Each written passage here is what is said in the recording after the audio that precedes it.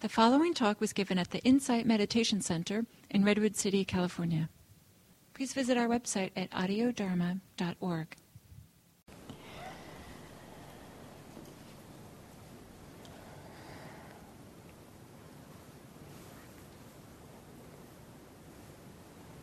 Well, good morning, everyone. Glad so many of you could make it on a Saturday morning. Nice to see you. So we have in mind a similar program to what we've been having. I want to give a little introduction, and then we'll have a guided sit and a talk and a discussion and another round. So most of you met Judy perhaps last time, Judy Long. She's I know her as a chaplaincy graduate, and she's these days teaching the Cultivating Compassion course. That's a wonderful thing to take. Is there anything else you want to share about yourself? Do I need to? Can I have this? Oh, okay. Why don't you keep it on? Okay. I'll do this. So good morning, everyone. It's good to see you again. It's especially nice to see you out on a cold, foggy morning. It seems it is in here. So about me, what can I say? Longtime practitioner, longtime member here of IMC, and not as long as some of you, I think. But I've enjoyed participating in a lot of activities here, but particularly these Dharma practice days and extending out of this, the Eightfold Path practice. So I'm happy that you're here participating in this. And the only other thing I would offer is that I'm a chaplain. So I do hospice and hospital chaplaincy. So, welcome. Thanks.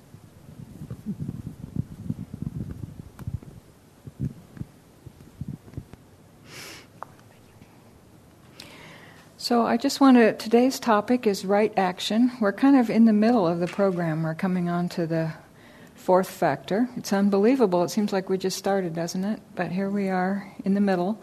And we're right in the middle of the middle, actually. The middle of the path is the ethical trainings, the way the path is laid out.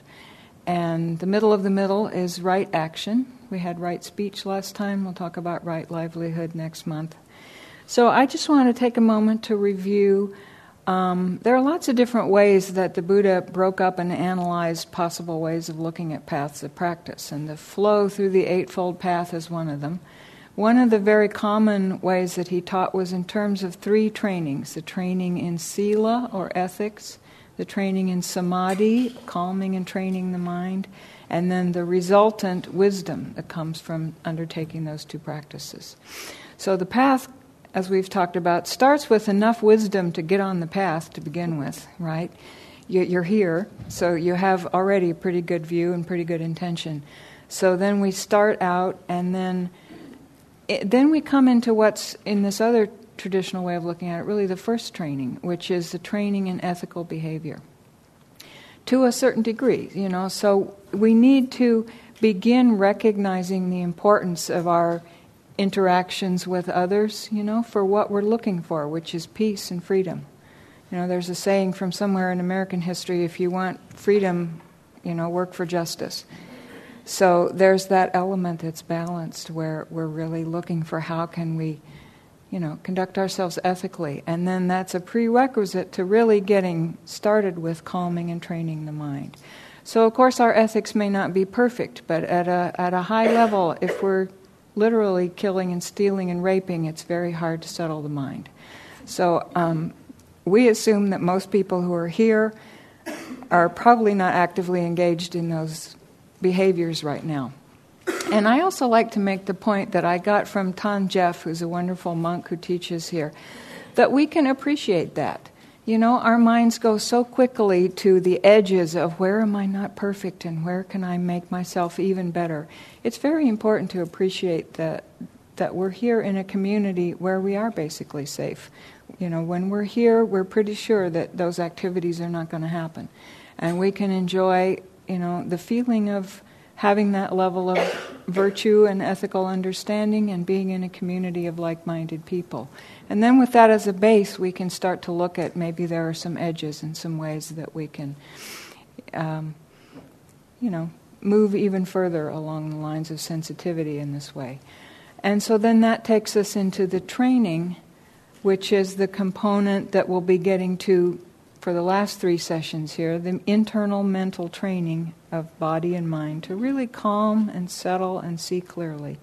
So that's the aspect of the training where we're increasing our sensitivity and increasing our awareness to what is causing harm to us and others.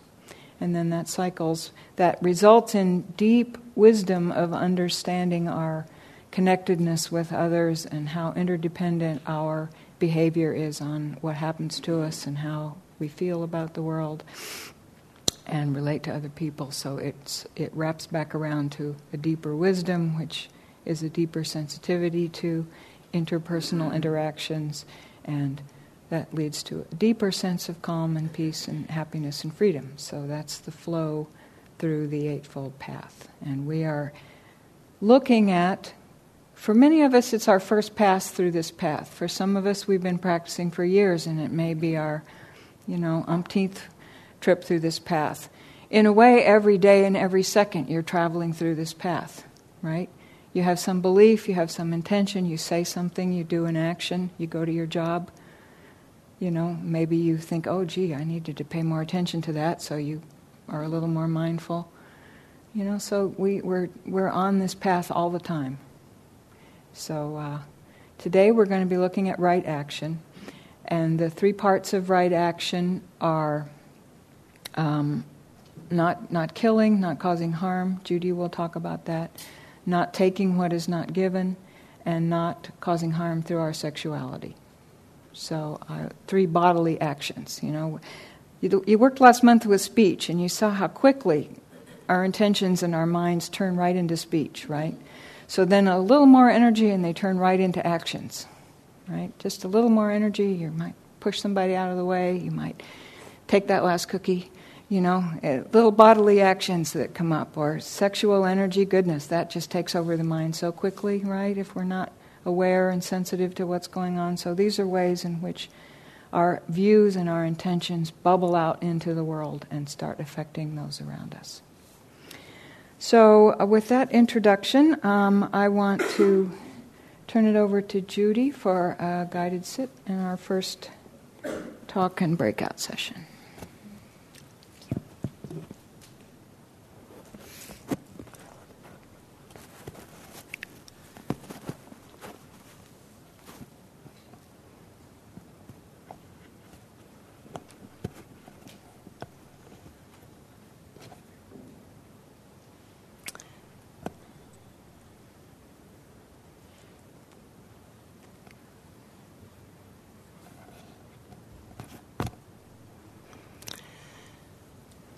Okay, so I'd like to invite you to get yourself even more settled and comfortable on your cushion or in your chair than perhaps you already are. If you're holding anything on your lap, then I would like to invite you to set it down and make a conscious choice about where you'd like to place your hands, where they feel comfortable. And then I'd like to invite you to gently close your eyes or to allow your gaze to drop if that's more comfortable for you. And as you're beginning to come into a more settled position, I would suggest that you might want to wiggle around a little bit on the cushion or the chair just to see that you feel kind of centered, maybe allowing your spine to sway a little bit forward and back or side to side, and even noticing where your head is placed, maybe allowing your head to bob a little from side to side or back or forth, and imagining the spine, one vertebrae on top of the other, in a straight, alert line, but not tense, just relaxed. And let's start with a few deep breaths. I'd like to ask you to take 3 to 5 deeper than normal breaths so that you feel your torso expanding on the in-breath, and on the out-breath, breathing out at least as long as you breathed in. So I'll do one aloud sort of with you and then ask you to continue at your own pace. So it's breathing in deeply and out.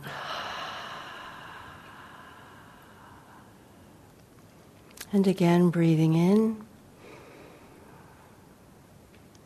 and out. And a few more.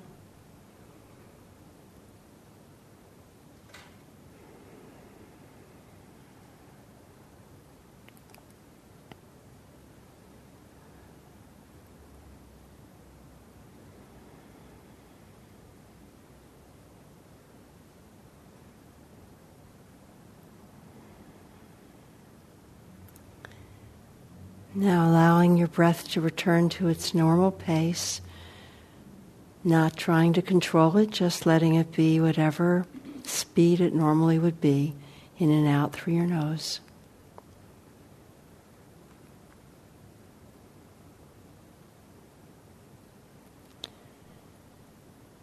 And as we come more deeply into our bodies, noticing our feet on the ground or our bottoms on the floor, places where we make contact with the earth or with the floor, and notice the sense of support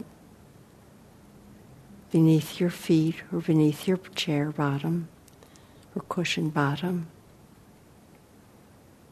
Really allowing your attention to notice that.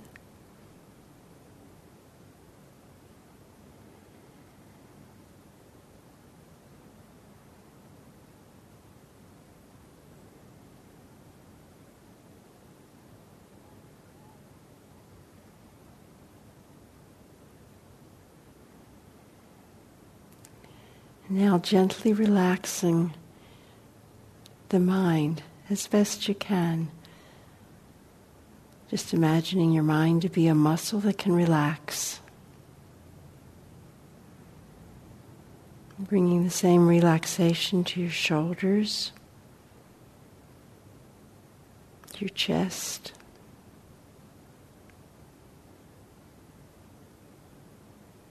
your stomach, your belly.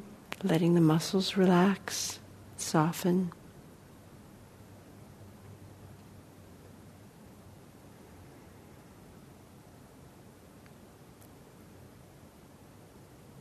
Bringing our attention to the weight of our body being supported by the floor. And just relaxing and softening into that.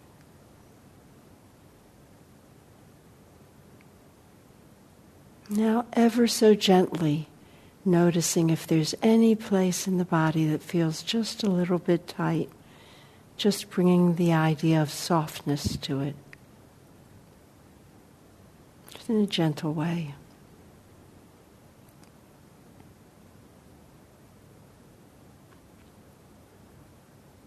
And we'll sit quietly for a few more moments, and then I'll come in towards the end with just a thought for you to consider.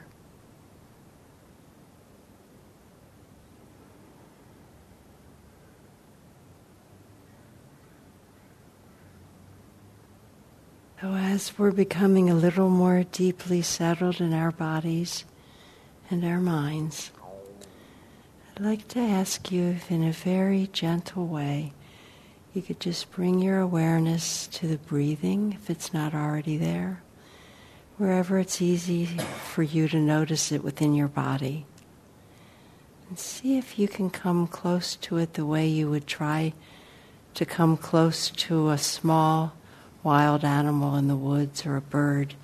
You'd like to get close enough to get a better view, but you don't want to scare it away. So see if you can kind of come up quietly on it, just with your awareness, and notice whatever you notice. And just be with the breath a little bit more with this quality of noticing.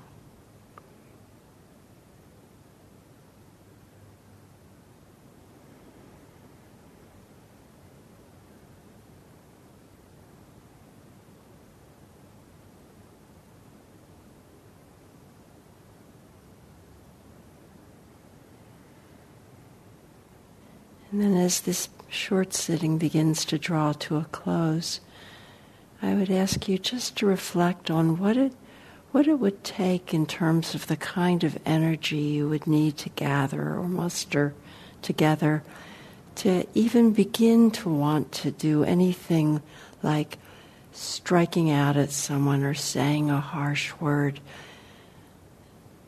just to consider how much energy it would take and perhaps how different it is from this state of being so settled and gently present in your bodies and your minds. And when you're ready, if you'd like to take a few deep breaths and begin to open your eyes and perhaps look around you a little, see who else is in the room with you.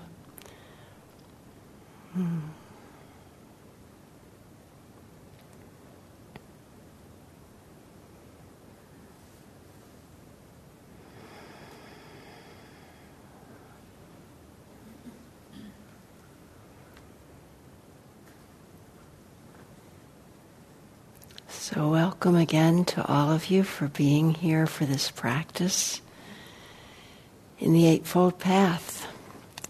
I'm so glad that Chris talked about how this is the middle of the middle. It's quite wonderful. I'll share with you, this is kind of I think of it as a silly story on myself. I know when I first came to this practice, I thought it was... I think one of the first things that I found online was the list of lists, all of the Dhamma lists. And I saw, there are this many of the factors of the Eightfold Path, and these many factors of enlightenment, and these many factors of spiritual something else. And I would tell my husband about it, who wasn't sitting, and we both start laughing. And I thought, okay, Eightfold Path, that's a good place to start. And it happened that there were talks on the Eightfold Path, or there were old Dharma practice days, so that's where I started. And I thought, this is so cool. I can do the first one, and then when I'm done that, I'm going to do the second one, and then when I'm done that, I'll go to the third one, and I'm going to get through all of these 8, and it's going to be so great. I'll have them all, and then maybe I'll see about those other lists. But I just love what Chris said. They're all going on with us all the time. It's just the way it is. So I'd really like to invite you to remember or notice that, bring your mindfulness to that whenever you can. Oh, this is interesting. Right actions in the foreground this month in our communal practice together, but all these other ones are also going on. How could we do anything without some intention, good, bad, or otherwise, or without some view? And they all happen. It's like making snickerdoodles, at Christmas time. You throw in some sugar and you throw in some flour, but then you mix them all together, and that's kind of how the Eightfold Path works. They're all together in us all the time. So I have the great good fortune of talking with you about non-killing. And it's one of my...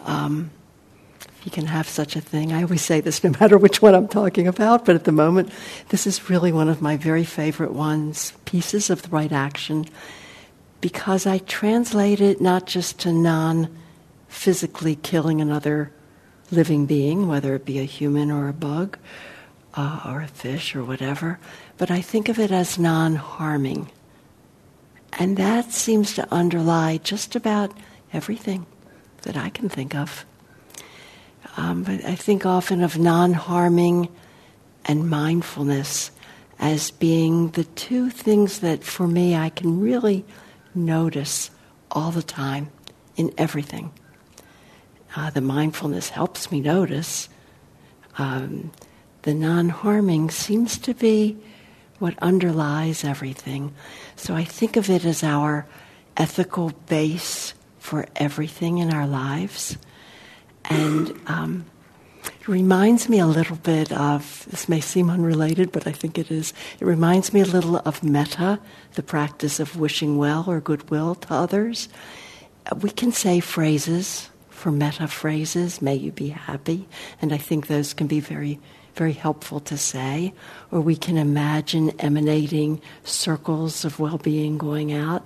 But I think it's the heartfelt, real deep wish from our hearts. It's a quality of the heart, right? For well-being, for others. And right along with that is non-harming. It's a really deep from within. It's that wish for non-harming to others. And when I say others, I don't mean to exclude that one of the others is ourselves. So non-harming to ourselves, not being harsh to ourselves. It's a big part of it too. And when we speak of compassion, and we'll talk a little more of that later, just a bit, that too, that's wishing well when we see suffering. So a little bit of it is how can we be with that in a way that is wishing well and perhaps seeing what will serve, perhaps engaging in some action or not. The right action might be just being quiet. So that's a lot of stuff. So back to non-harming.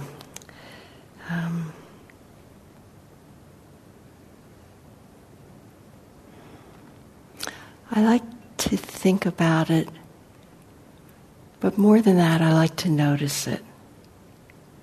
So I'll come back to that word mindfulness and just suggest that as you're working with this factor and doing the reflections that will come to you on Monday mornings, so you'll take a look and say, get to work with this one this time. I think one of them intentionally brings up the quality of noticing and mindfulness. But I would suggest to you that mindfulness is something you can always bring to any practice that you wish to do. There's a story I want to tell you, but I think I'm going to let that wait a couple more minutes into a few comments I wanted to make. But I wanted to talk first about the quality of safety.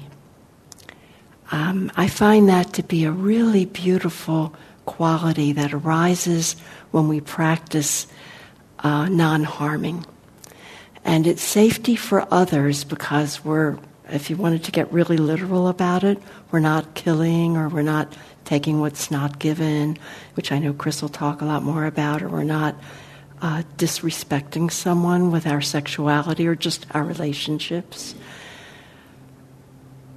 But when we avoid or restrain ourselves from these things, and we may basically, I suspect we're all basically pretty ethical, good people, but there are subtle ways that things can arise when we simply notice and restrain ourselves. It creates a field of safety. Isn't that interesting? It's so nice. We can be safe and the people with us can feel safe. They'll know they're safe with us because we're going to be mindful and be non-harming in the way we are. So we create a field of safety, and when someone interacts with us, they feel safe, so they tend to also behave in a way that's non-harming, because it really feels good inside. So it's not so much about rules. It's not about laws. It's about this beautiful quality of how it feels inside when we are non-harming in our intention, our view, our deep wish for how we are in relationship. So part of what I'd like to do too is lift up this idea of being in relationship. I am inspired and moved by the fact that we are here together in relationship. Sangha is being in relationship.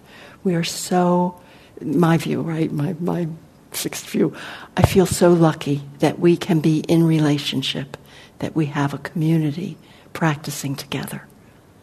And we can practice these things with each other.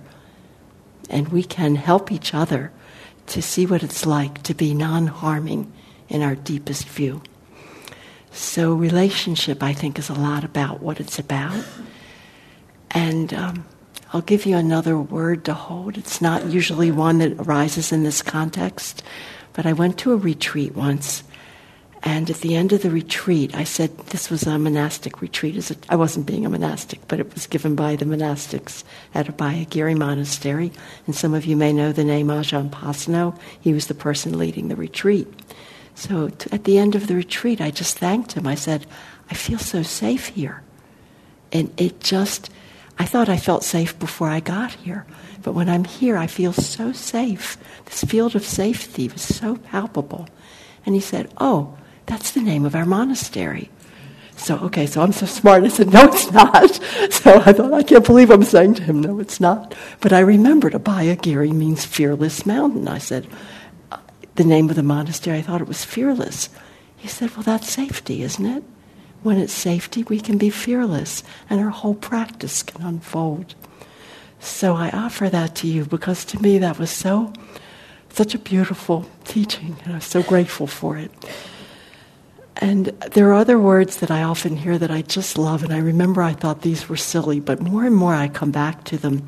And it's, have you heard the words, the bliss of flamelessness? Have you ever heard that? It's in one of the discourses of the Buddha.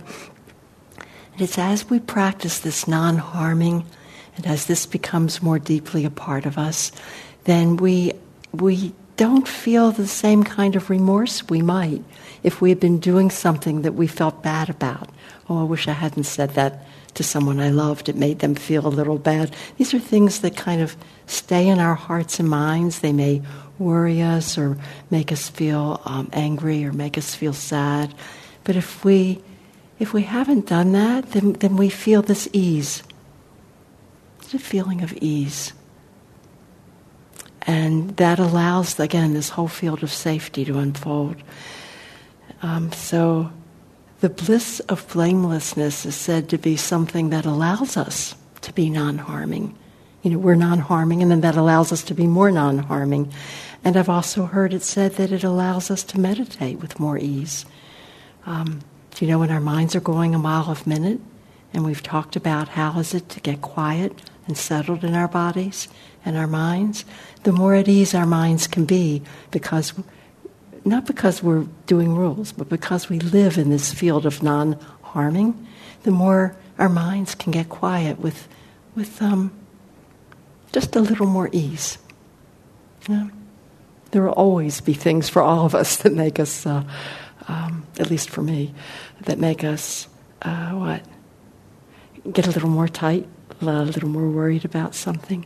But to what degree we can begin to bring ease to our lives by this whole sense of non-harming.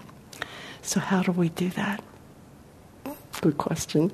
I'd like to share a small part of a story that's in one of the discourses of the Buddha. And I brought this book with me, but I'm not going to read to you from it, but I'll let you know that this particular discourse is one of the ones where the Buddha was talking to his son Rahula. And there are three discourses, or three of these short passages that are about the Buddha talking to his son Rahula. But the first one was when Rahula was a very little boy. He was said to have been 7 years old. And the story's longer. I won't go into the whole first part of the story, but basically the Buddha was teaching his son about how do we practice this? How do we do this stuff about being harmless? Ethics, if you will. So he said, Rahula, I love this. I think of a 7-year-old child. If any of you can imagine a 7-year-old child, it makes me laugh, but who knows? I mean, these kids can memorize the words to Frozen from the movies they see. I guess they can learn to do these things too. If it's what's in our hearts, maybe it's something can you imagine learning some of these things when you're 7? But he said, so here's what you do.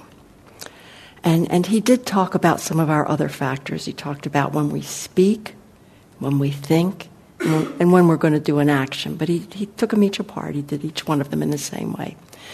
So when we're about to do something, he said, Rahula, here's what you do. Just before you're going to do something, just wait a minute. Just pause for a second. And think for just a second, is this beneficial to the other person I'm with or the other people I'm with? Is it? Is it beneficial to myself? And is it beneficial to us both? If it is, great. Go ahead and do it. And if it's not, then you can choose not to. You got a choice. You can choose not to. It's quite something. He said, but sometimes we start doing something and we forgot to pause. He says, that happens. Is it possible? He said, so if you're in the middle of doing something, you can still you could notice, you could say, oh my gosh, this is not so great for the person I'm with, or this is not so great for me, I'm starting to feel pretty awful, or it's not so great for both of us. You can stop right then and there. You can just say, don't have to keep doing this. I actually have a choice. He said, the third one, he said, maybe you've already done something. I mean, not that anybody would, but maybe you've already done something, and you look back and you say, wow, do I wish I hadn't done that? You know. It's okay. Notice it. And you can stop and think, oh, I think probably I wouldn't want to do that again. So I'm going to actually notice and bring to my own mind and heart, oh, wish I hadn't done that. If there's an apology required, that's okay. You can go to your best friend or go to your partner or go to your child or parent, and it's okay to apologize.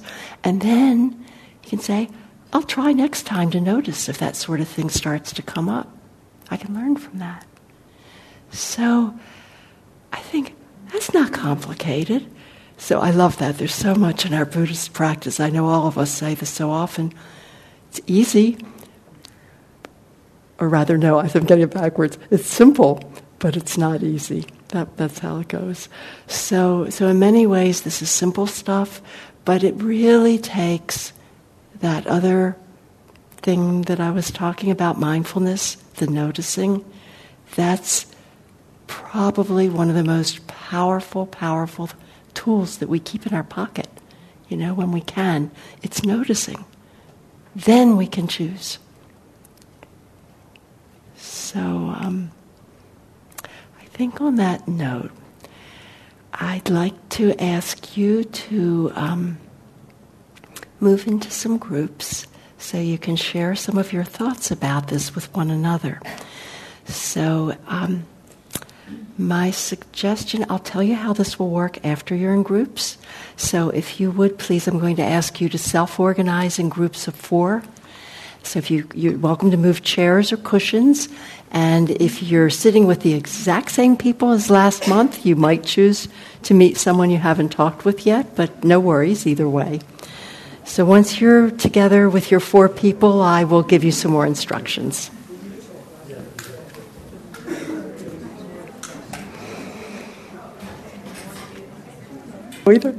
So here are the instructions. So this is, I'd like to ask you to take turns sharing something. So I'll tell you what the question is in a moment, but we'll take turns, and it will be helpful to know who's going to go first. So anyone that would like to can just raise your hand right now, and you'll go first. Someone in each group. So please, someone agree. We need one person to go first. Thank you. Okay. So also, could I ask another person, well, it could be the same person, but one person in each group, now raise your hand. You'll be the one who will not remember everything, but maybe remember 2 or 3 main points that you can share back with the larger group afterward. So is there, can I have a volunteer in each group? Each one raise one in each group. Need one person in each group. One more. Woohoo! Okay, thank you. Does every group have one? Great. So person number 1, I'll ring a bell after 3 minutes, so each person will share for 3 minutes. If you're done before 3 minutes, it's fine if you get quiet and you can all breathe together. And then the same person whose turn it is to speak, if you've stopped speaking and you think, oh, I forgot, I wanted to say that too, you can start speaking again until the bell rings, and then we'll go to person number 2. We'll go around the circles clockwise. In the case of the group with 5, you may want to shorten a little bit when you feel like it's 2 minutes. If someone could look at a clock, you can go around. And the question is simply, how have I noticed, or how would I like to notice using mindfulness, particularly if you like mindfulness of the body, to help me notice non-harming? non-harming. So I'll remind you, and I'll repeat it in a moment, but I want to remind you that if you haven't heard this, and you probably have, that it's often been said that mindfulness of the body, that everything that we need to be free is included in this fathom-long body of ours, whatever a fathom is. I suspect mine's not quite a fathom. But nonetheless, this mindfulness of the body is such a wonderful practice and such a great way to bring our noticing back. So I offer that to you, but it doesn't need to be that. Perhaps it's a favorite thought, or perhaps it's noticing something in the room. But share, if you will, with your partners, what do I find is helpful to remember, to notice, to be mindful of? How does mindfulness help me to be with non-harming? And you're welcome to talk about your lives during the holidays. You're welcome to talk about your everyday life now. Or you're welcome to talk about some aspiration you might have. Or even something you saw that you thought was quite moving. So, with that, the first person may begin.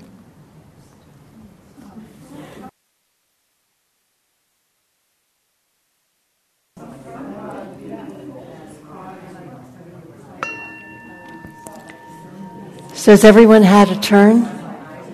Yeah? In the group of 5, are you good? Okay.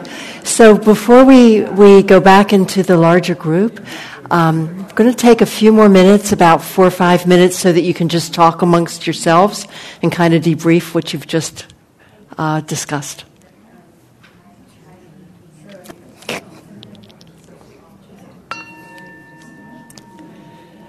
So thank you, and if you would thank your partners, and perhaps go back to your, bring your cushions and chairs back to where they were before, and then we'll talk a little in a larger group before we have a break.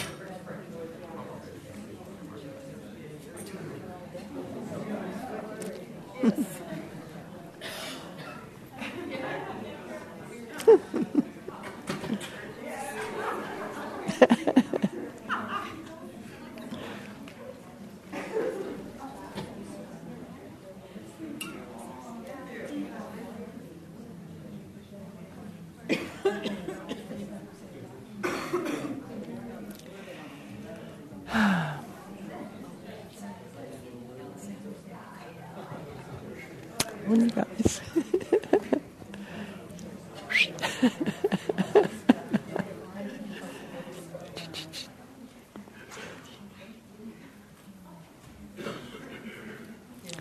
So thank you. Am I on? Can you hear me? Yeah. So I really kind of hated to break this up, but this comes back to that word community or sangha. You know, we get to practice this stuff in community. It's so amazing. I would love to hear from whoever kindly raised their hands to say they would tell us just a few main bullets of what happened in your smaller group, so that the rest of us can share. Yeah, please. Oh, I'm sorry. Thank you. Speak into it so you hear clearly. Okay. We decided that equanimity was a huge issue, because when we have whether we have the thought or the feeling first, you get that crunchy feeling, upset feeling, chicken and egg. Does the feeling come first, or does the thought come first? Which comes first? But regardless, it's our judgments around that feeling, or our judgments around the situation, in the mindfulness of how you're feeling allows you to pull back and either redirect your energies or make better choices, or make no choices, simply don't act on what you're feeling. So equanimity around how you're feeling. And it's not easy. Okay, thank you. Great.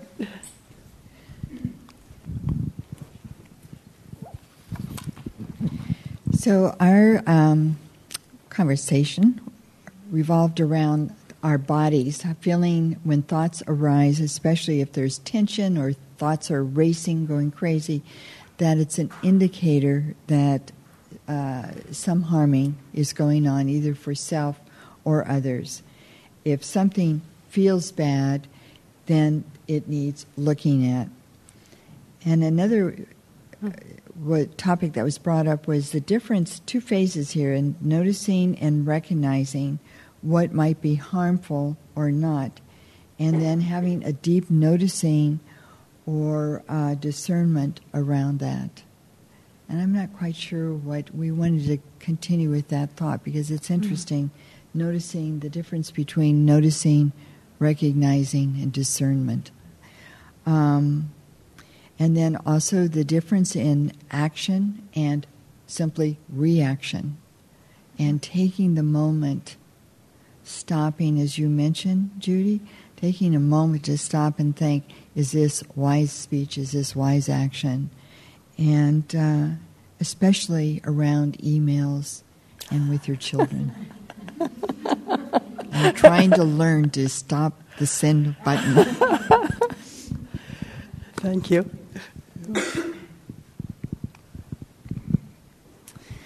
Our group talked a lot about pausing and getting space and kind of getting that distance, and kind of some of the things that go into that, or kind of hinder or facilitate that ability, and kind of this idea of like how much whatever moment we're in is attached to our identity, or our thought of our identity can really hinder the ability to get some space, and be able to, reflect a little bit before taking whatever action. And we also talked about just the importance of whatever that energy is, like there needing to be some way to like get that energy out, potentially like in other more helpful ways. So like, I don't know, practicing metta, or calling a friend, having enough time and space in our lives in general to like have time to get more calm, and so that we can just more generally approach situations from a place of like having more space, reflecting, just dropping in the question, is this beneficial? Is this kind? Thinking about how will I feel 2 minutes from now if I do this thing? Thinking about what would the Buddha do, or what would like one of our favorite Dharma teachers do, or some of the other things.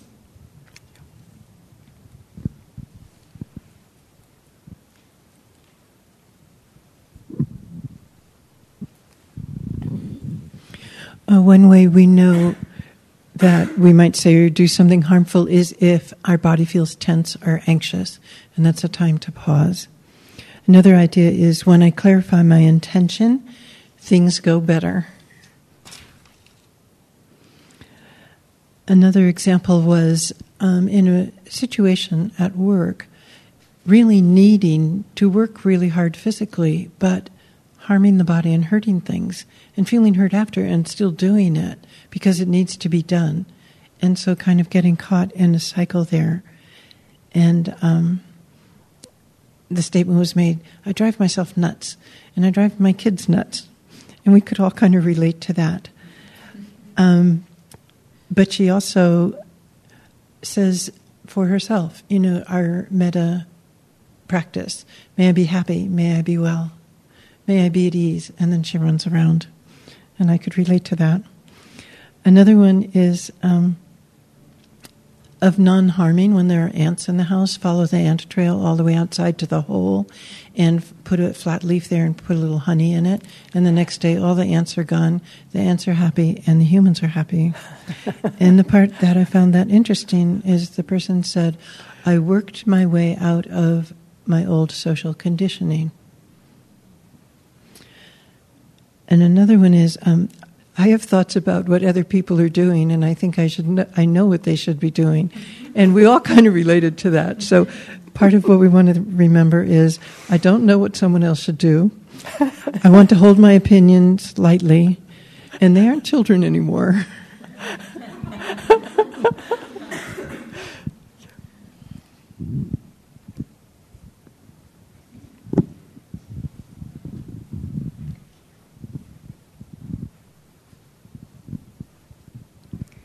So our group discussion very rich, and we started with the environmental, and we're talking about the environmental, the plastic, and how that heavily influences everybody's life, and how it's going to influence the future generations continuously, and that really harms not only our own life, but going on in generation to generation. So that's something we can start with ourselves, then try to educate the future generations, and hopefully that Earth's going to be a better place for the future. We did talk about the pause also, and the individual thinking that the pause really helped her with all the different situations if she can just pause when the event occurs. And another interesting thing is that the no harm, and that there's actually can be monitored by the three elements. So it's not only our bodily feeling, but also the meta. You know, if something that go against the meta, you know it's going to be harm to somebody or something. And the third one is that we think about the consequences. If you do think that you know it's going to have some bad consequences, then you don't want to do it. It's kind of like karma thing. For me, my main concern is that my house is in the woods, and I don't know how to deal with all the bugs there. And I tried very hard to migrate them outside the house, but sometimes, accidentally I would kill. And so our group opinion is based on your intention. What is your intention? And don't try to beat yourself up for the consequences, because what happened has happened. As long as intention is good and you try your best. And that's it. Thank you.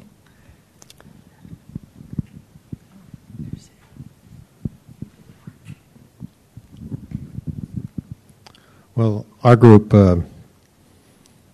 really focused on what it takes to be mindful or aware and notice. And normally it was the physical body itself. Some people had feelings of pressure in the chest, a clenching, a closing feeling that they could be aware of. Other ones had tension or heat in a situation. Or just sitting there and just kind of being aware that you didn't want to be in that situation at all. And these are the kind of the awarenesses or warning signs that or indications that you should be very mindful and start to notice. Because each of these body senses here, the people who gave the stories, mentioned that this was just before their action, and they were aware of it, and they even went through the actions with these feelings. And another person mentioned that one of their feelings is that they had to deal with it. They felt that the tension and the heat, they would rather flee from the situation to avoid it. Instead, they had to stay in the situation and adjust, and actually said that that's how they established a safety zone, was by going through that, actually facing it. And we also talked a little bit about certain things of, like, what should we do at that time? And we also kind of said that one of the points was to change the should to a could. What could I do with this situation? And I believe that means that we have a choice at that time. When we have should, it's like someone telling us that we should do this, something outside of us. With a could do this, it's an I could do this. We can make a choice. Is there any group that hasn't yet?